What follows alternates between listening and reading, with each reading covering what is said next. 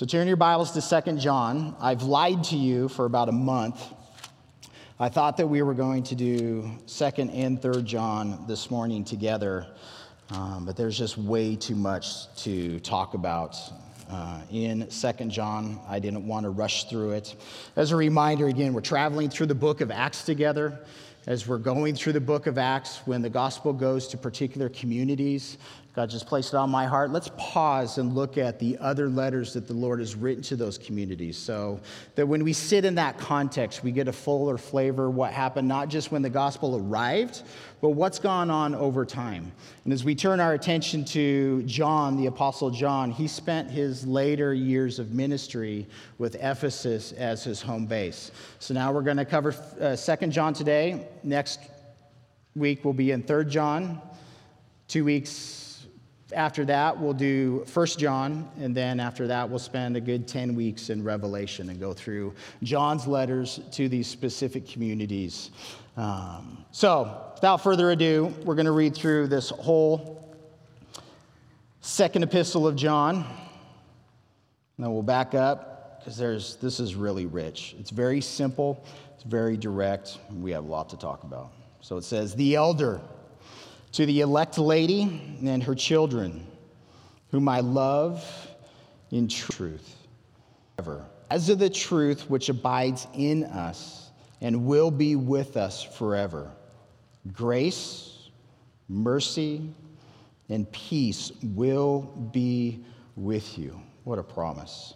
From who? From God the Father and from the Lord Jesus Christ, the Son of the Father, in truth and love. I rejoice greatly that I have found some of your children walking in truth, as we receive commandment from the Father. And now I plead with you, lady, not as though I wrote a new commandment to you, but that which we have had from the beginning, that we love one another. This is love, that we walk according to his commandments. This is the commandment, that as you have heard from the beginning, you should walk in it. For, why is he saying this? Because there's many deceivers have gone out into the world and who do not confess Jesus Christ as coming in the flesh. This is a deceiver and an antichrist. Look to yourselves, that we do not lose those things which we worked for, but that we may receive a full reward. Whoever transgresses and does not abide in the doctrine of Christ does not have God. He who abides in the doctrine of Christ has both the Father and the Son. If anyone comes to you and does not bring this doctrine, do not receive him into your house nor greet him. For he who greets him shares in his evil deeds. Having many things to write to you, I did not wish to do so with paper and ink, but I hope to come to you and speak face to face, that our joy may be full. The children of your elect sister greet you. Amen. So short letter, kind of straight to the point, and like with John, I'm sitting in this. There's a lot to talk about. John has, as a typical pastor, there's a lot more that he wants to communicate about these subject matters and other subject matters. But it's, hey, I don't want to put this down in pen and paper because I want to speak mouth to mouth to you. I want to have a conversation. I want to spend time with you. I want to encourage you and continue to point you to Jesus. So here is what John is doing. He's identified as the elder. There's some debate, all throughout church history. Is this John the Apostle? Is this another man that was referred to as John the Elder in early church history? We believe it's John the Apostle. You're free to, step into that subject matter if you choose to. But it says that he's writing to the elect lady and to her children. And this is a metaphor for the church. And what's really, I think that's glorious about how we are to communicate about one another and to one another in regards to brothers and sisters in Christ is to honor each other. This word lady, it's the feminine version of the Greek word for Lord. So when we call Jesus Lord, it's a It's identifying him in a position of honor. We can go and sit in Victorian English where, you're referring to men as lords and to women as ladies of the upper class. It's something that elevates, it's language that elevates our brothers and sisters in our minds as we communicate to them. And here he is, an elder. The Lord has called him as an elder, and you can sit in 1 Timothy and in Titus in regards to the qualifications for an elder. And it's not that we qualify ourselves. It's God is the one who qualifies the men and the women into the service that he has called them. But when you sit in that, next week, we're going to sit in the testimony of a jerk elder, of a jerk pastor, of a man who is interacting with the congregation that he is a part of as totally opposite of the character that he has been called to. It doesn't say that he's not a believer. It doesn't say that he's preaching false doctrine. It just says he's got an attitude. And his attitude is, I want to control everything, and anybody who is not in line with me, I'm going to shove out, and I'm not going to welcome it in. Again, just a jerk attitude. That's not John's attitude. When you sit with John in the Gospel of John, when you sit with him in these letters, you sit with him in Revelation and what Jesus revealed to him in that document, you see a man who is madly in love with the person, Jesus Christ. When we get into 1 John, he talks about, I touched him. I heard him. I ate with him. I experienced him. And this man who was real to me is who I am sharing with you. And that's the whole heart of what he is dealing with in this passage. There are people who are coming and telling lies about Jesus to a community that he loves, to these individuals that he is identifying as a body. This lady, there are liars, there are snakes, there are deceivers, there are worthless human beings coming in and trying to stain this lady and trying to mar this lady. And this is the heart and the passion that he has for this community and for the church as a whole. So it's to the elect, to the chosen one. You and I, we have been chosen in Jesus Christ from before the foundations of the world. What a promise. To the elect lady and her children. So to individuals in the body, and it may be to sister churches that are in the community as he closes this letter, where he is writing from, your elect sister, this other congregation in this community, they're greeting you also. But look at these words. He says, I love you in truth. So we want to give definition to both of these words, but we're going to start with the word truth. And this is fascinating. When you sit in the Gospel of John, John identifies Jesus. Jesus identifies himself as the way, the truth, and the life.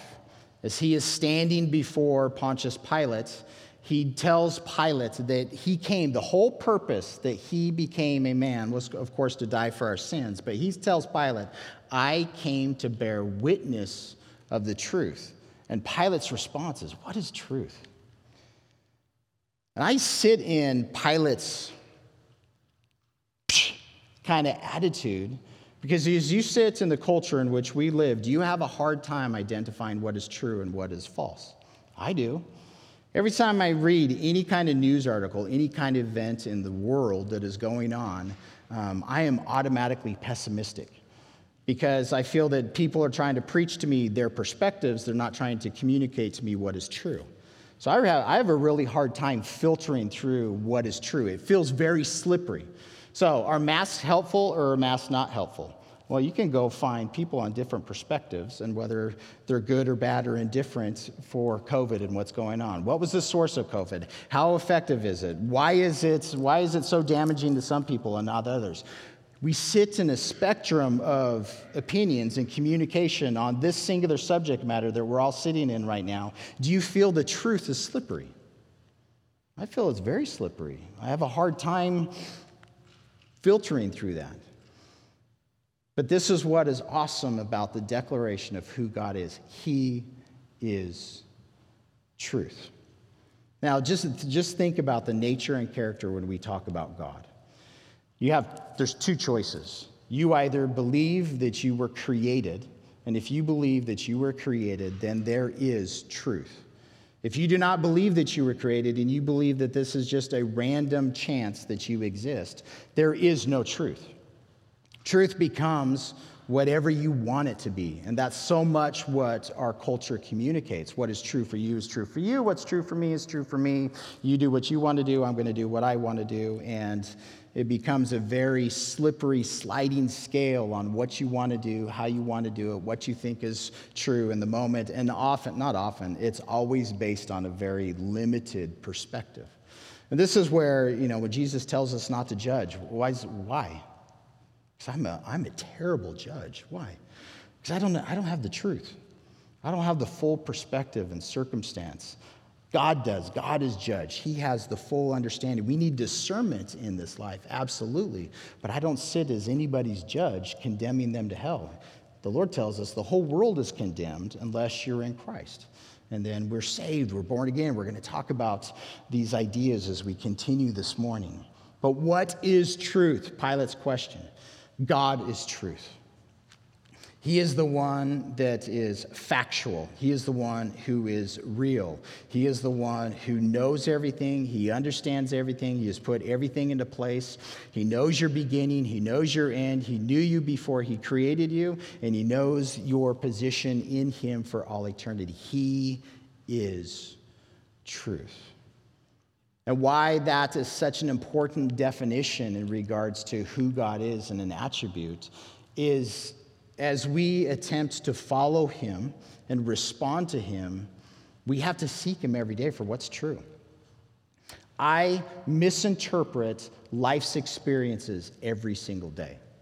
As I interact with my bride, who I love dearly, I misinterpret her mind, her words, her actions. I'll place my definition over her and why she's responding the way that she's responding, whether it's in joy or whether it's anger, whatever. And I don't have the full perspective and understanding. I have to ask questions. I have to communicate with her. She has to respond to me and reveal what's going on. I have to do the same thing with my kids. I have to do the same thing with you. My perspective is very limited, so we seek the Holy Spirit. Lord, give me discernment. Help me to understand. I need your truth in this moment. I don't need my heart. I don't need my mind. I don't need my understanding. I don't need my perspective. I don't need to be right. I need what is true. And it's from that position, knowing that he is truth, that we are able to understand love. Because not only is God truth, God is love. So as we attempt to, as John is telling this congregation, I love you in truth. He knows his words. The weight behind his words is his revelation, his understanding, and who God is to him. And I am only able to tell you that I love you in truth because I know who Jesus is. I've experienced him. John was one of the disciples that saw Jesus dying on the cross. He watched that sacrifice. He saw him resurrected. He watched him ascend. He was filled with the Holy Spirit on the day of Pentecost.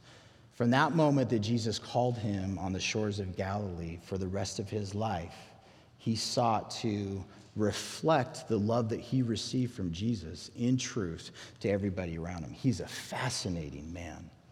And again, it's just, I love you in truth. Easy to say, but when you sit in all the definition, now you know why we can't cover 2 John today too. I love this too. I love you in truth. But it's not just me that loves you. All those who have known the truth, all of those who have experienced the truth, all of those who have experienced Jesus, they love you too.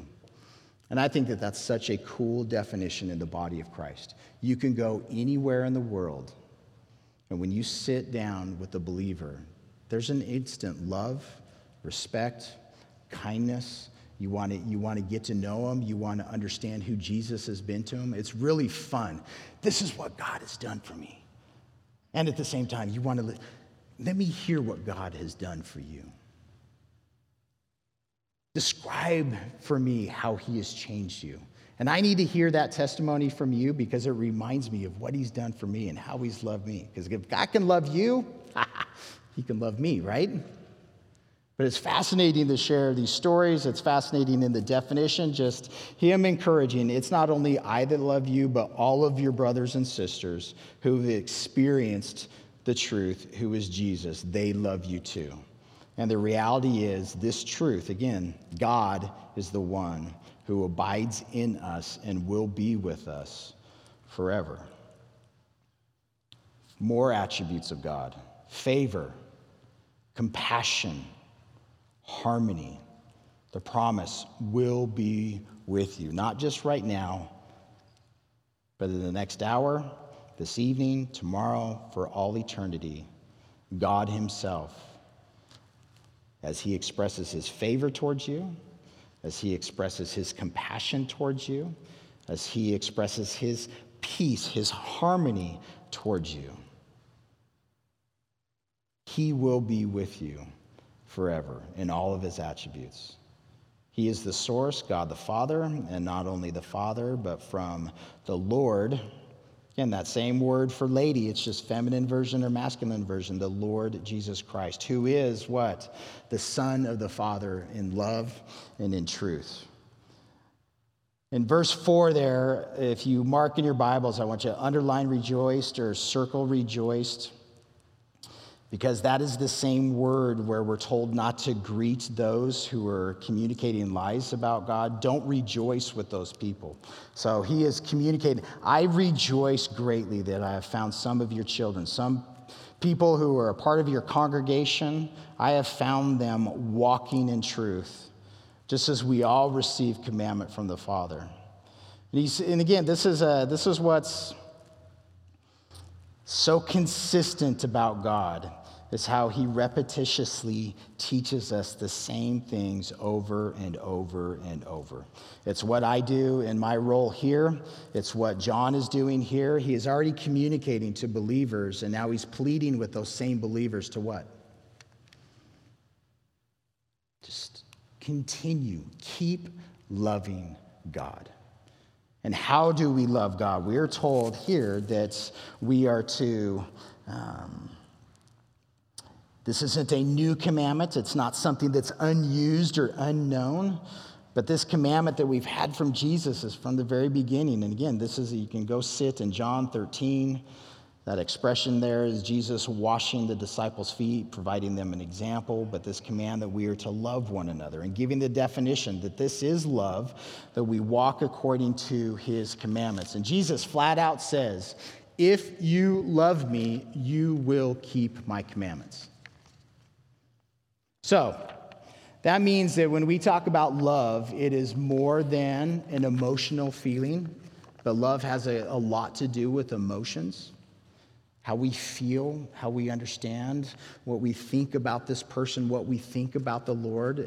Love has much to do with our emotions. Love has much to do with acts of service. There's action behind love. As you love your spouse, your kids, as you love one another, as you love the Lord, there are actions that are tied to it.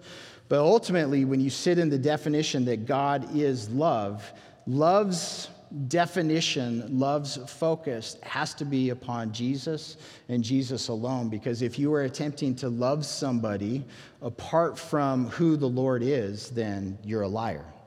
And Paul's going to, I keep saying Paul, John, because we've been dealing with Paul for so long, John is going to deal with that very directly in 1 John. This first letter that he's sending to this community, he's asking these questions. If you say this and you don't do that, then you're a liar. If you say this and you do this, then you're true.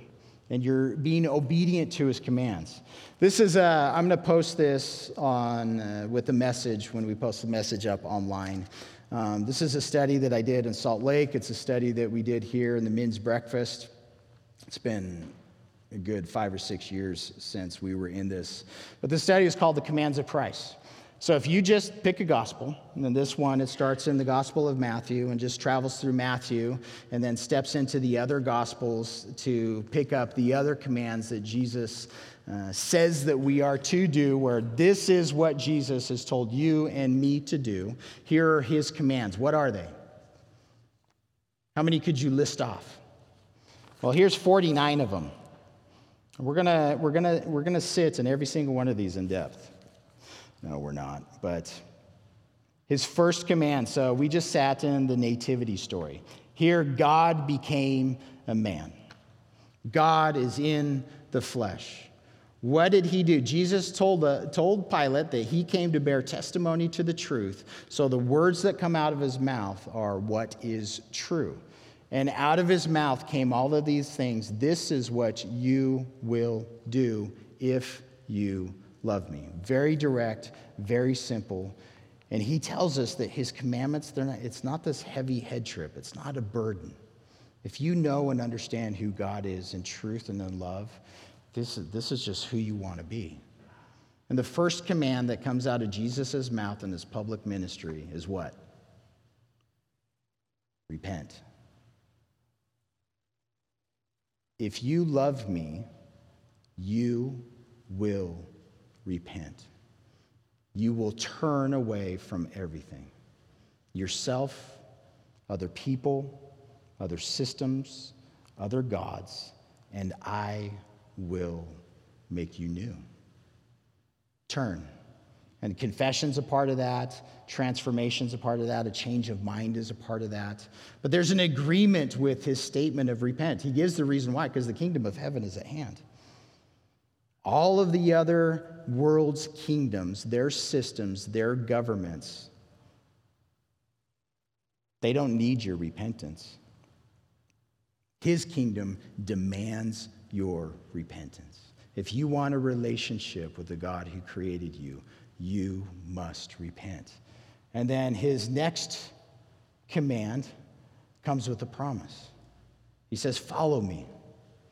So again, we see in all of this where God initiates things. God is the one who enables us to repent in the first place. He is the one who empowers us to follow him. But we have a choice whether or not we want to. And in the follow him, he says, follow me. I am commanding you to follow me. That means to walk in his footsteps. Paul is, I keep saying Paul. John, he's rejoicing that other people are walking in the truth. Literally, I am rejoicing that there are your children that are part of this congregation that are following Jesus. I'm rejoicing in that greatly. And the promise that Jesus gives to it is, I will make you to be a fisher of men. I will transform whatever you think your identity is in your job and your task in life, and I'm going to enable you. I'm going to enable you to shine brightly into other people's lives, to expose. He said he uses us to expose himself to other human beings. There are countless number of other human beings who have followed Jesus that he has used to help catch me. And not just catch me, but retain me. So repent, follow me. He tells us to rejoice. Well, when are we supposed to rejoice? Well, when we see other people walking with Jesus, for sure. But he says to rejoice when all people speak evil against you falsely. That's a hard command to follow. Have you ever been mocked because you're a believer? Have you ever just read some kind of news story about persecution or how another believer was mocked? You ever just get welled up with anger, Lord, like with David in those imprecatory psalms, kick their teeth in, Lord? Tells us that's a position to rejoice in. Why? Because they persecuted Jesus. And we can sit in every single one of these in depth of why he gives the command. He tells us, and again, there's a lot of these. We sit in the Sermon on the Mount. The Sermon on the Mount is really a summary of so much of what Jesus taught, of what he commanded. Let your light shine, not so that they glorify you, but so that they glorify your Father in heaven. Honor God's law, which is honor the word of God. None of it's going to pass away. All of it's going to be revealed. Be reconciled. We need to be reconciled with one another. Don't lust. Keep your word. Go the second mile. Love your enemies. Be perfect. Give, pray, and fast secretly. Lay up your treasures in heaven. Seek God's kingdom and his righteousness first. Judge not. Do not cast your pearls before swine, lest they trample them and rend you. Ask, seek, and knock. Do for others what you want for yourself. Choose the narrow way. Why? For broad is the way of destruction. Beware of false prophets, Pray for laborers. Be wise as serpents. Fear not. Hear God's voice and obey his words. Take his yoke and learn from him. Honor your parents. Beware of leaven. Deny yourself. Take up your cross and follow him. Despise not the little ones. Go to the offenders between yourself and them alone. Forgive offenders. Honor marriage. Beware of covetousness. Be the servant of all, and you will be great. Be a house of prayer. Ask in faith without doubting. Bring in the poor. Render to Caesar what is his due. Love the Lord with all your heart, soul, and mind. Love your neighbor as yourself. Await my return. Take, eat, and drink in reference to communion. Be born again to see the kingdom of God. If you love me, keep my commands. Watch and pray, lest you enter temptation. Feed my sheep if you love me. Baptize my disciples in all nations. Receive God's power to live a life that witnesses God, and make disciples by teaching others to observe my commands. You want to do those things? I do. God help me. Not a single one of those things is a burden. Every single one of those is an expression of the new heart that he has given to me. And that's my confidence in the elect lady, that he's given you that same new heart. I know that these are your desires. I know you want to be like Jesus. I know we were talking this morning, Nathan read through a passage in Ezekiel talking about the refiner's fire, refining metal, refining silver, refining gold. And that process of heating it up, there's all the junk that's on the top, all the impurities, right, that need to be taken off. And again, the imagery for me is that's the dross, the junk that gets scoured off the top. That is exactly who I was, and that is exactly who I am apart from Christ. There's nothing to be kept by God that's sourced in me. But as I submit to the Lord, as I love him, as I obey him, as I pursue him, and you the same way, I'm no longer the dross that needs to be tossed away. I'm that precious metal that is being left behind. And again, that imagery of when the metallurgists can see their reflection, when the Lord sees himself in us, then there's this picture of fullness. And that's what this imagery in the rest of his encouragement, this is love, that we walk according to his commandments. This is the commandment that you have heard from the beginning, that you should walk in it. The warning is that there are deceivers that have gone out into the world. And John is dealing with the specific lie of his time. This is called Docetism, which leads into Gnosticism of the time. And it's this lie that when the Son came, he really didn't take on flesh. Because this flesh is evil, and because God is good, he could not be in what is evil. So therefore, he was just a spirit, just an image, just a reflection. So again, there was a very specific lie about the nature and character of God in their community. And this is the idea of a deceiver. The word literally means to lead astray.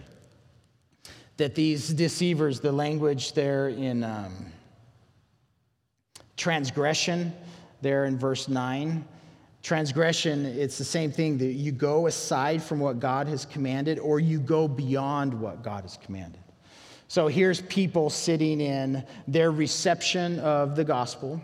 These are going to be individuals, in my opinion, that they never saw Jesus. They never heard him personally. They are in violation to the testimony about the truth of who John knows Jesus to have been. Again, John says, I handled him. I touched him. I ate with him. He was real. He was flesh. God was made flesh. He tabernacled with men. This is a core doctrine in regards to what Jesus has done. This is what we just celebrated at Christmas time, God becoming flesh. But here are people who are now in the community, and they're deceivers. Regardless of what their motivation is, they're leading astray. They're going beyond what the Word of God says. They're sitting in human philosophy, human understanding, misrepresenting the nature and the character of God. So what happens when you get led astray? What happens when you get led astray from the truth? What are you left with? A lie.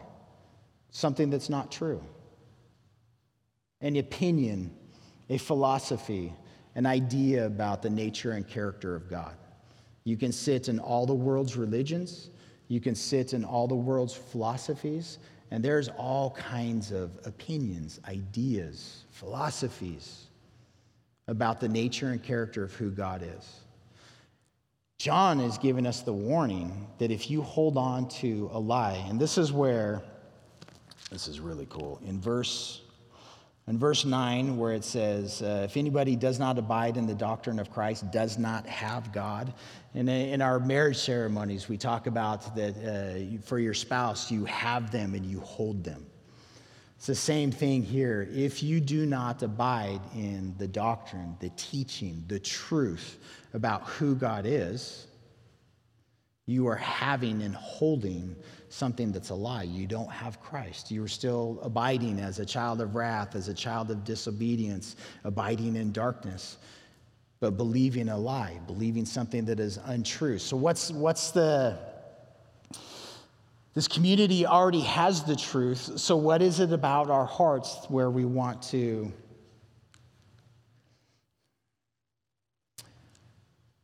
leave very clear definitions in regards to who God is? What is it about us that wants the other stuff, the secret stuff, the mystic stuff,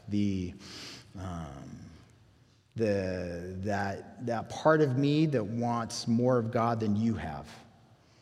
That part of me that wants to know more about God than you know about God. The part of me that wants to experience God in ways that are beyond that you'd ever experience God.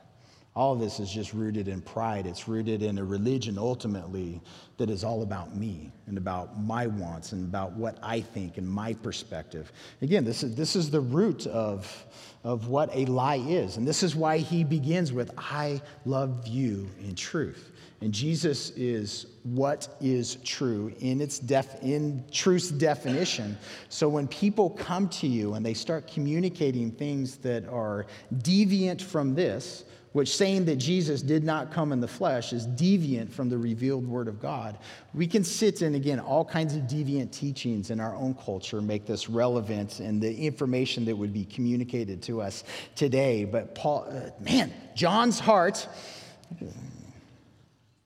Paul wrote the whole word, right?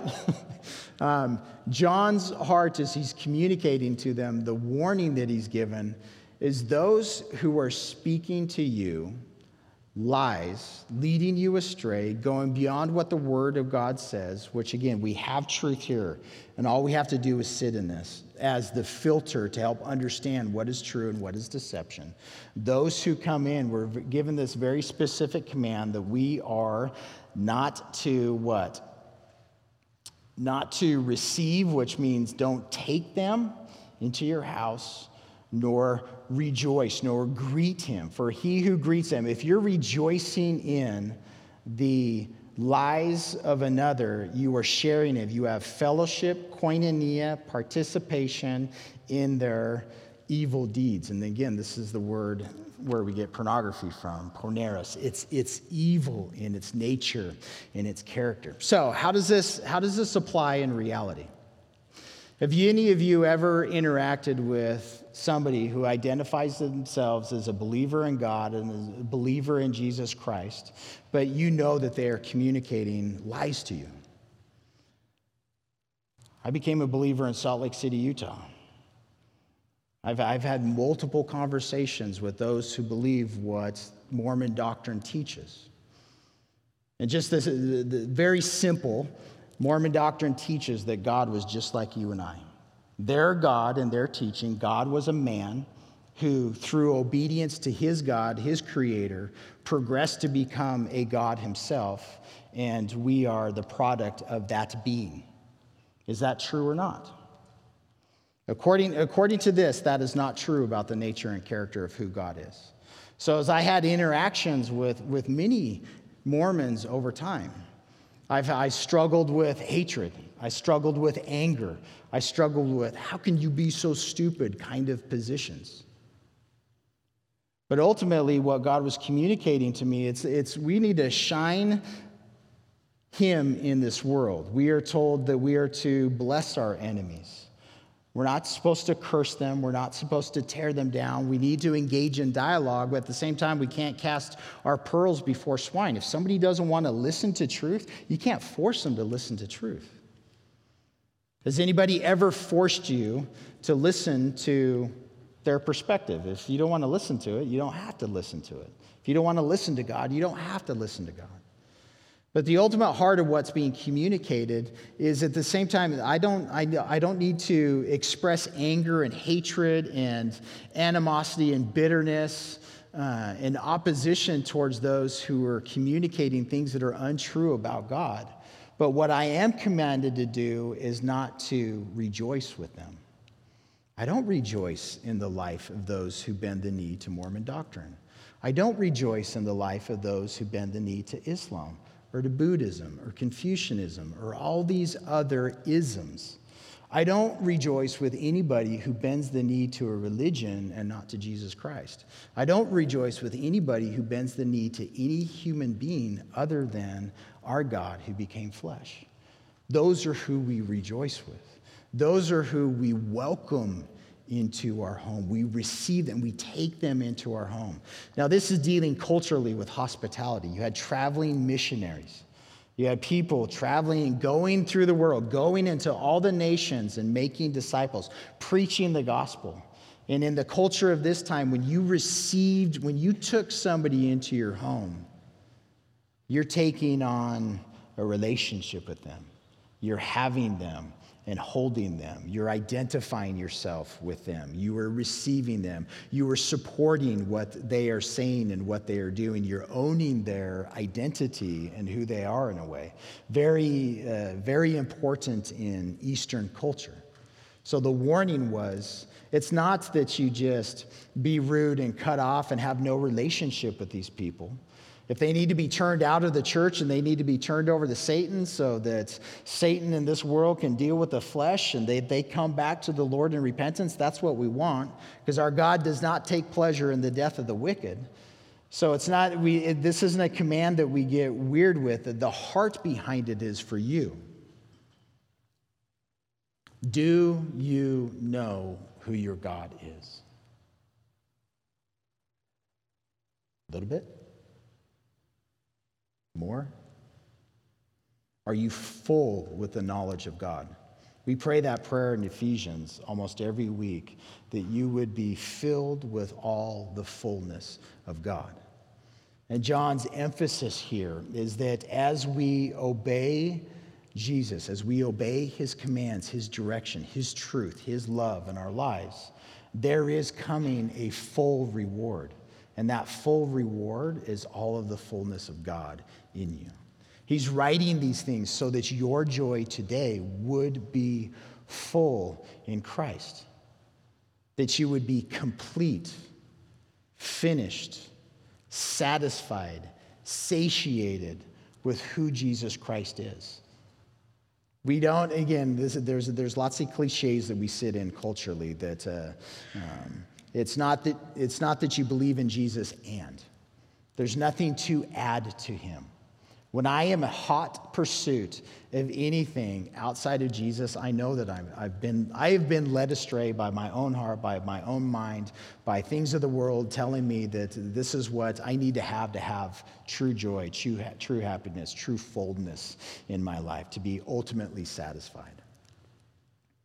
And again, John is giving the encouragement of make sure that you look to yourself. You need to see you. And you need to see you in the truth. You need to see you in love. You need to see you in obedience to his nature, to his character, to his direction. And that is ultimately where your fullness, where your satisfaction is going to be today. And then we have that promise, and I love it. I think it's Psalm 17:15. It's this truth that it's not going to be until the day that I see him that I will ultimately be satisfied, that I ultimately will be full, complete. And that's the encouragement. This simple letter, that's what the encouragement is. Pay attention to what you listen to, because a lot of what we listen to, it is empty of God. And if it's empty of God, it is empty of truth. You can say, or somebody else can say, I love God. And you have absolutely no relationship with God whatsoever. If you love me, you will obey my commandments. When we get into 1 John, you know that you know God if you're seeking to obey him, in recognition that every single one of us are utter failures in obeying his commands. He is the one that makes us able. He is the one that transforms our heart to desire to be obedient to those things. And when we're struggling and when we're fighting, he's right there with us. So this isn't like some big head trip of make sure you obey all 49 of those commands that I just read through, or it's off with your head and off to hell with you. That's not God's heart. He's transforming us day by day. Worship team, come on up. Heavenly Father, we really do love you tremendously. We love sitting at your feet. We love being exposed to who you are.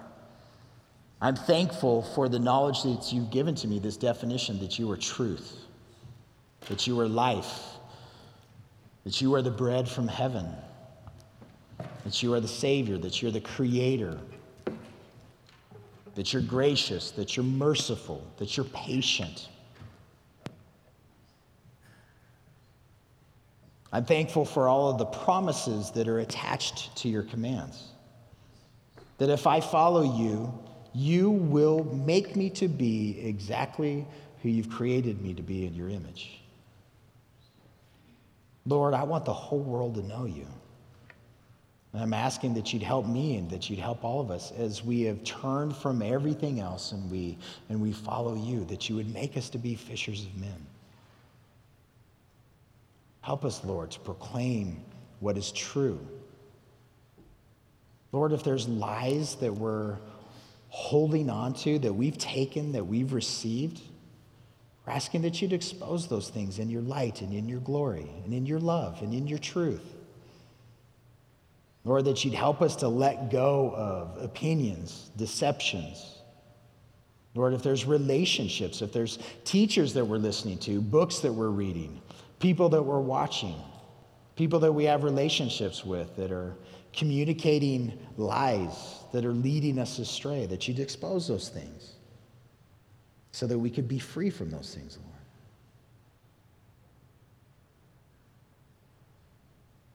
We sang earlier this request that you take all of us, that you take our minds and our wills and our lives,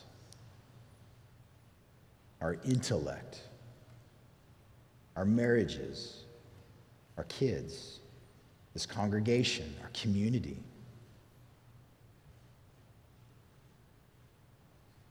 We want to be full of you. So help us, Lord. We trust in your promise that as we ask, as we seek, as we knock, that you answer. As we pray that we would be filled with the fullness of God. Let it be so. Amen.